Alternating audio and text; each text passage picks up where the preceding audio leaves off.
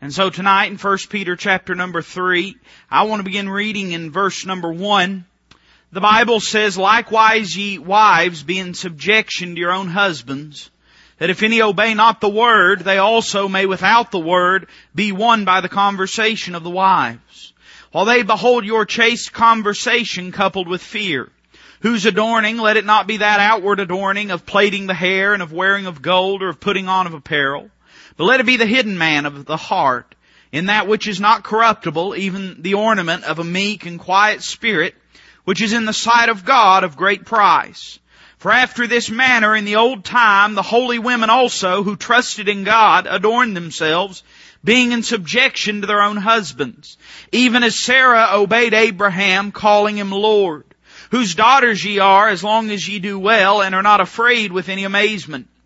Likewise ye husbands, dwell with them according to knowledge, giving honor unto the wife as unto the weaker vessel, and as being heirs together of the grace of life, that your prayers be not hindered."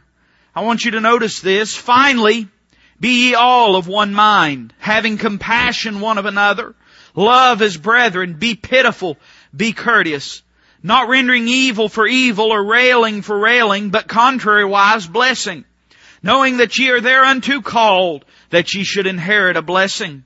For he that will love life and see good days, let him refrain his tongue from evil, and his lips that they speak no guile. Let him eschew evil and do good. Let him seek peace and ensue it." Would you pray with me tonight? Heavenly Father, I need your presence and power. Lord, I know that you're amongst us, but I want you to be manifest in a mighty way tonight. Lord, you and you alone can do in hearts what's most needful. So Father, we ask that you would affect your will in our lives and help us to be obedient to it. Father, if there's one amongst us that's lost and undone, I pray that you'd show them their need of Christ. One that's running from you, Lord, I pray you'd catch them. God, one that's downtrodden, I pray you'd uplift them. But God, whatever that need is, we'd ask you to meet it. And Lord, I pray that you'd help us to be submissive to your word tonight. Lord, help us to take it and apply it to our hearts. Hide it in our bosoms, Lord, and follow it. Let it be a lamp unto our feet and a light unto our path. And God, help us to love your word with the holy reverence that it deserves to be loved with. Father, we'll be sure to thank you for all that you do. And we'll be careful to give you the praise and honor and glory that's due to your name. We love you, Lord. We ask these things in Christ's name. Amen. In 1 Peter chapter number 3, it becomes very apparent just reading a few verses that we're dealing with the home. But I'm struck by verse number 8 where it says, "Finally be ye all of one mind." Peter moves out of talking exclusively about the home and speaks about our relationships in general. And there is a call to unity in this passage. If there's anything that's missing in the New Testament church today, aside from holiness and burden, I'd say that it's unity. Unity is not just two people putting aside their differences, but unity is two people with a common goal and purpose, sharing in the common bond of Jesus Christ, and working together to accomplish His will and His purpose for the church, but also for their everyday lives. Can I tell you that the devil's heart's desire is to destroy the unity of the church, the unity of the home? The devil's desire is to do everything he can to try to put a fly in the ointment of the balm of Gilead, to try to do something to disrupt the work of God and try to do something to destroy the home. Never have we lived in such a day that we see discord and trial and disharmony in our homes as we do today. It seems as though everywhere you look, the devil is just coming in like a bulldozer and doing everything he can to destroy us. There is one remedy to this, and I believe it's given in 1 Peter chapter number 3. And I just want to give you 3 or 4 words very simply tonight, and I'm going to do my best to be brief. Look at verse number 8 with me. "Finally be ye all of one mind, having compassion one of another, love as brethren, be pitiful, be courteous." Can I say that if we're going to have unity in our homes and in our churches and in our lives, our marriages, one of the first things that is vital to this endeavor is we have to have a desire to have unity. The Bible says that there needs to be a wish and a desire and a purpose in our hearts and lives that we would get along. Now, I don't know about you. You may have never met anyone like this, but I've met people in my life that they didn't live by every word of God, but they lived by every word of gossip. They lived by every single moment of discord that they could cause. They did everything they could. It's almost like they fed off of the drama. Can I tell you that nothing will kill a church, nothing will kill a home, nothing will kill a marriage quicker than a desire for drama and a desire for discord. Now you say, surely there's not people like that. Well, you just take inventory of some of the people in your life that you know, and you'll find people that aren't happy unless they're feuding, that aren't happy unless they're fighting. They have no desire whatsoever to have unity in their homes and in their hearts. And Peter writes to these and says that there has to first off be a desire to be compassionate. Having compassion. Boy, that's a word we use a lot today, but that's a word I think very few of us really understand. I've given this definition before, and I've found that it's held true as I've studied God's Word and looked at life, that compassion is allowing yourself to be emotionally inconvenienced for the sake of another. In other words, looking at another person's needs, knowing it's going to grieve you, but choosing rather to meet their needs instead of your own. The Bible says we're to have compassion. Boy, let me just tell you, we live in a cold day today, you know it? I mean, we live in a day where everything is calculated and everything is put in a machine and everything is just such and such a way. People have no time to love and care for one another. They have no interest in loving and caring for one another. And this notion of compassion is something that's been delegated to the charities and delegated to people who's made that their life's work. There was a time in this country when compassion was common. There was a time in this country when if a man fell sick and he couldn't tend to his home, the community would come together and bring his crops in. There was a time in this country where if somebody fell sick and they couldn't provide food for their family of no choosing of their own, the community would come together and they'd make sure that family had everything that they need. They didn't have to do that. But that's what we call compassion. You know, the same thing is true in our lives and in our homes. I'm going to be honest with you. Every one of us were faced with conflicts. Every one of us, when you have two people, you're going to have two different sets of problems that are going to bump into each other from time to time. And when those conflicts and those trials come into the scene, you've got a choice that you're going to make. How am I going to deal? Am I going to deal with this with my own interest in heart and mind? Or am I going to look to the needs of another just as Christ did for me when He met my needs on Calvary? Not caring for His own well-being, not caring for His own feelings, not caring for His own emotions, but seeing only my need and no longer seeing my faults. That's compassion. Compassion is choosing not to hold something over someone's head. You hear me? Compassion is choosing rather to do what God would want than what your flesh would want. We see that they're to have compassion. Look at what it says. Go a little bit further. I want you to notice not only compassion, but it says love as brethren. Love as brethren.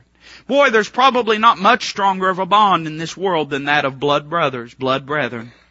There's something unique about it. There's something almost holy about it. Those that are knit together in flesh and blood. But I believe this is a different kind of brethren that's being spoken of. I believe that Peter is speaking particularly to husbands and wives here, and he's speaking about a love of Christ. You know what we do many times? And I tell you, I'm guilty of this. I know I don't believe I got to confess anything to you, but let me just be honest with you. There's times I treat my wife worse than I would a total stranger. You hear me? Don't get nervous. You probably do it too. Think about some of the things you've said to your spouse and ask yourself, would I say that to a total stranger? Would I say that to somebody I don't even know? Let alone somebody that I love and care about. Most people treat those that they love worse than a total stranger. Familiarity breeds that in our hearts and lives. We assume they're always going to be there. We assume they're always going to forgive. But what's the Bible commandment? To love as brethren. We ought to love each other because if we are saved, of course, we ought to love each other because we are brethren. But we ought to love those that God has collided our paths with the love that Christ loved us with. We ought to be compassionate. We ought to be caring. I want you to notice what he says next. Look what the Bible says. Be pitiful, be courteous.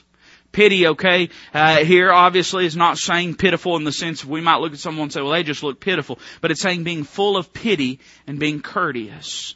I'll tell you what will fix a lot of our problems, and I'm going to hammer on this here in just a moment. It'd fix a lot of our problems if we just watch our tongue and be careful what we say. Isn't that true? Doesn't the book of James tell us that the tongue is set on fire from hell? Doesn't the book of James warn us against the wickedness and the destructiveness of the human tongue? That the things that we say can drive wedges between those that we love and destroy hearts and homes. Isn't that what the book of James teaches us? And Peter says, why don't you learn to be courteous? You know what he uses in another passage? He says, be ye kind one to another. Boy, that seems simple, don't it? Be ye kind. But most of us struggle with it. Kind. We ought to treat those around us that we love, that we care for. We ought to treat them with the same courtesy, more courtesy than we treat the common stranger. But most of us have left off being courteous to one another. Most of us, I don't know, maybe you've not seen this, but I've seen it many times. We were at the Olive Garden today, and somebody say amen. And they had that smoked mozzarella chicken. I'm getting off track, but we're at the Olive Garden today, and we had a waitress, and if you can call her that, amen. And one overwhelming thing, me and Leah were talking about it on the way back. It wasn't that she was intentionally inept or incompetent, but there was a slight biting tone in everything she said. She was what we'd call discourteous. You'd ask for something. You'd say, excuse me, ma'am, I've got this soup and I want a mountain of cheese on it. Can you come? You know how they do. They got the cheese. Can you bring? Yeah, I'll get it just as soon as I can. Not yes, sir. As soon as I'm able to, I'd be glad to. Just that little snapping. And you know what? We notice that. We notice that. I wonder if those that you love that are around you notice it when you snap at them. Hey, listen, I know that seems insignificant, but it's the slow, steady drop that fills the bucket. And I believe if we'd learn to be courteous, it'd change a lot of the way we live our lives. If we learn to be kind one to another, tender-hearted, forgiving one another. I mean, I'll tell you what's missing most of our homes. And listen, this is going to blow James Dobson right smack out of the water. I know this isn't faith for the home or whatever it is. Focus on the family. But I'll tell you what fix a lot of our problems in our homes and in our churches and our lives. If we just learn to be kind to each other. Just to be kind. Just simple Christian kindness one to another. There's got to be a desire. But I want you to notice number 2. Look at verse number 9. Look at the first phrase. Not rendering evil for evil, or railing for railing, but contrariwise, blessing. There's got to be a desire to get along, but there's got to be a decision made in the each and every day of the matter. It says, not railing evil for evil. Not railing for railing, not evil for evil. In other words, what Peter is saying here is this. Every time somebody steps on your toes, you got a choice to make. You've got a choice. Let me tell you something. If I leave things up to my flesh, I'm going to make a mess of things before I can even blink. But we live in a day when the vast majority of people are driven by their flesh. We respond in a moment. We react in a moment. Never giving thought. There's got to be a conscious decision every single day in the way that we handle things, in the things that we do, in the things that we say. We have to purpose in our heart about these things. It ain't going to happen on accident. I know that you thought whenever, you joined a church or got married or began to have kids, whatever it is, I know you thought you was just going to love everybody so much it was going to be easy all the time, right? I know that. And I know, when you get married, for that honeymoon period, you can just never see how you could have an argument. Pretty soon you learn to have them, amen? And you could never imagine that you'd wind up being that way. But I'll tell you what do. Next time you're in the middle of something with somebody, next time you're in the middle of an argument with a friend or an argument with a church member, an argument with a spouse, an argument with your kids, why don't you just click pause for a minute and ask yourself this. Did I ever expect I'd treat people this way? Did I ever expect I'd be this way? You see, the reason that we do those things is not because we're making decisions, because we're being indecisive about it. It's not because we're choosing to be that way. It's because we're not choosing to not be that way. That's the very problem. We all have a choice to make. Somebody snaps at you, you have a choice how you're going to respond. Somebody says something ugly to you, you've got a choice how you're going to respond. You have a choice. You make a decision in that moment. It's been said before that Christians are not measured by their actions, but rather by their reactions. I think there's some truth to that. I think we have to make up our mind we're going to get along with people. I mean, listen, I know I'm simple. I ain't been around the block one too many times yet, I don't guess. But you just allow me to make a simple, colloquial country observation. I kind of believe if we tried a little harder, we might get along a little better, don't you? Don't you? Don't you believe maybe if we put a little more effort into being kind, we get along better with one another? Don't you think maybe if we just made a conscious decision that regardless of how somebody treats me, I'm going to treat them like Christ would want me to treat them? Don't you think that'd change things? I believe that's what Peter's saying here. I believe he's saying when people do evil towards you and speak evil towards you, you have to make up your mind you're not going to speak it back. When people rail against you, you know what railing is? That is a good old-fashioned Bible word for nagging. That's what that is, amen?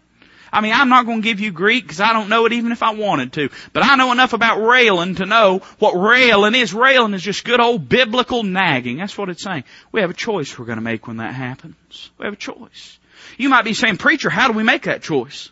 Preacher, I try to, but it's hard. Preacher, I try to, but I'm just not able. I've heard people say that before. Well, I'm just not able to help myself. Well, you're right. You're not able to help yourself, but I'll tell you what you are able to do. You are able to kill yourself, mortify yourself, nail yourself to a cross. Look what he says. I like this in verse number 9. It says, knowing that you are thereunto called, that ye should, I want you to underscore this in your heart, mind, and margin, inherit a blessing. Inherit a blessing. I'm not a smart fella. But there's only one time that you get an inheritance in life. You get an inheritance when what's happened? Somebody has died. You don't inherit something if nobody's died. Somebody has to die for there to be an inheritance. I believe there has to be a desire. I believe there has to be a decision. But I believe if we're going to learn to live in harmony and unity one with another, there's going to have to be a death take place. We're going to have to learn to die to self. Let me just rattle your cage and shiver your timbers. Do you know that this world is not all about you? That pill must have been awful big because it seemed hard to swallow. Can I say that again? This world is not all about you. Just like it ain't all about me. It's not about what you want, nor is it about what I want. It's about what He wants. That's what it's about. You say, but it's not fair. Nobody ever said it was going to be fair. You're hereunto called. You ever stop and think about the fact that you are called to meekness?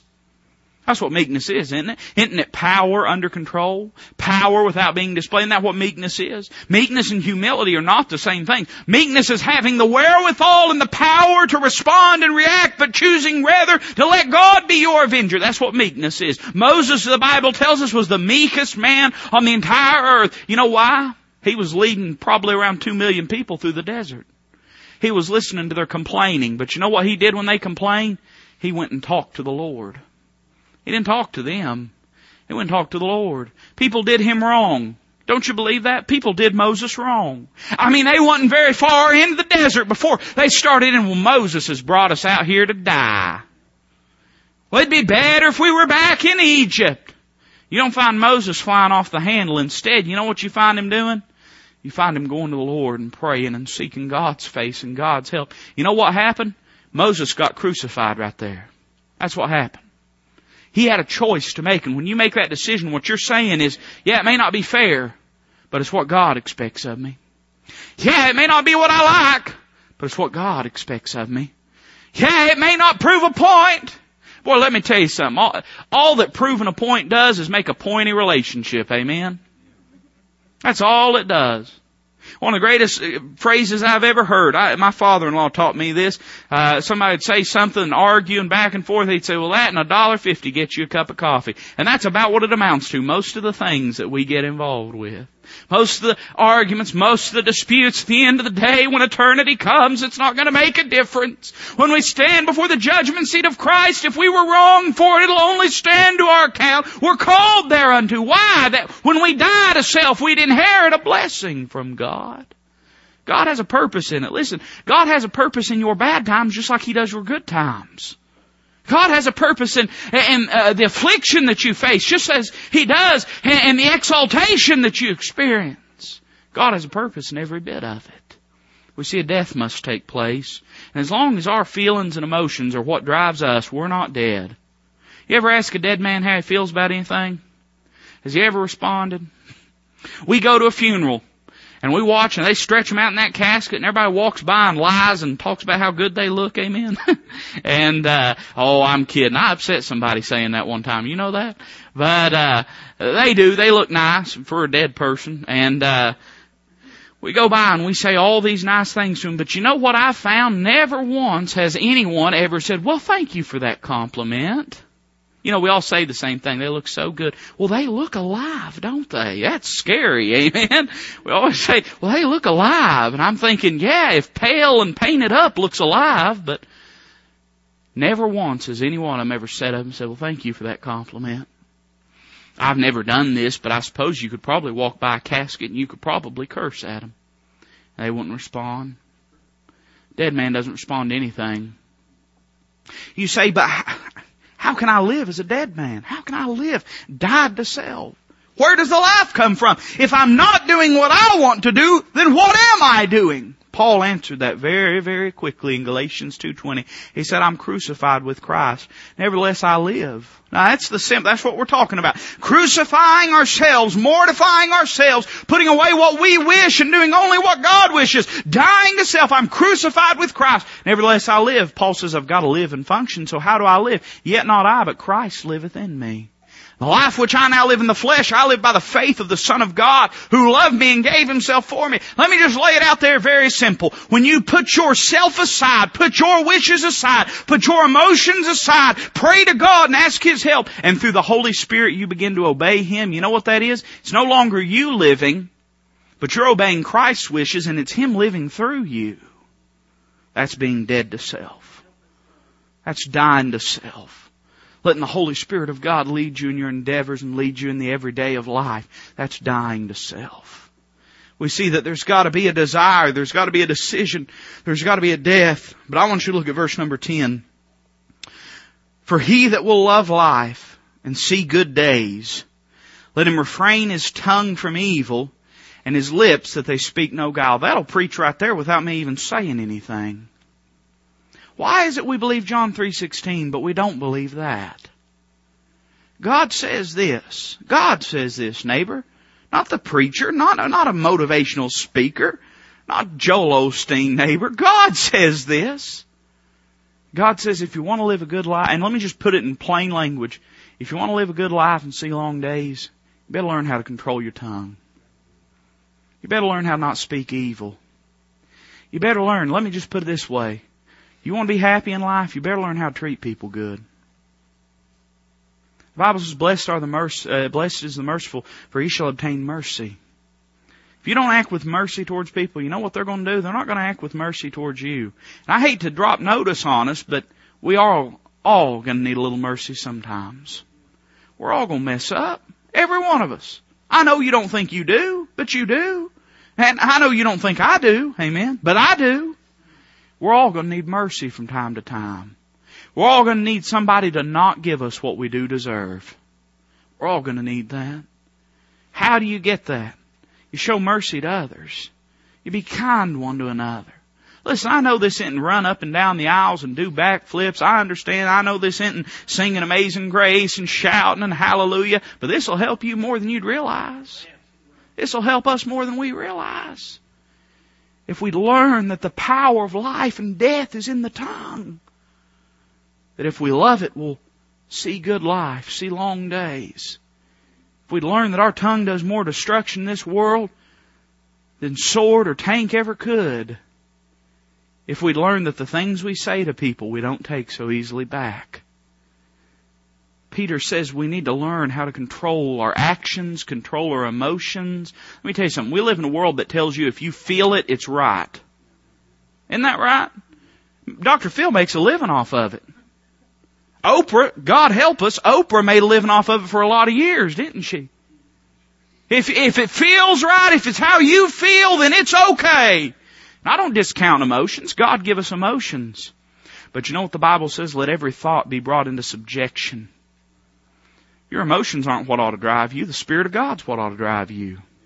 Emotions, listen to me carefully, emotions are a neutral faction. Emotions can be used for the cause and glory of God or for the cause and glory of the devil. Why do you think it is we play songs during invitation? Let me, Theology 101. A person can get saved without Just As I Am playing. Do you know that? But you know why we do that? Because immediately when the altar call starts, you know what the devil starts doing? He comes up and he starts pushing and bullying. He comes up and he tells you, if you get up and go down there, they're going to talk about you. If you get up and go down there, they're going to think this about you. Well, you're going to get up and go down and make a fool out of yourself, and the devil starts pushing. The devil starts bullying. You know what he does? He takes those emotions and he tries to use them to bully you down. So we take God-fearing, God-honoring, Christ-exalting music that sits there and battles back and says, no, come just as you are. Come just as you are, without one plea. Come just as you are. Emotions are a neutral thing. They can be used for good, they can be used for bad, but never should they master us. We've got to learn in our lives to not let our emotions drive us, but to allow the Spirit of God. You say, that's hard, preacher. Yeah, it's hard. I'm not saying it's not. But if you want to see long days and love life and have a good life, if you want to love people and have them love you back, if you want to have peace and harmony and unity with those around you, you're going to have to learn how to do it. We all are. I know this hadn't been one of them snap, crackle, pop sermons, amen. But I believe we need it in our lives, don't you? I believe we need it more desperately than a lot of things that could be preached. I want to give you the opportunity right now. I told you I was going to be brief, and I was as brief as I could be. As she slips to the piano, with her heads bowed, her eyes closed, I want to give you the opportunity to speak to the Lord.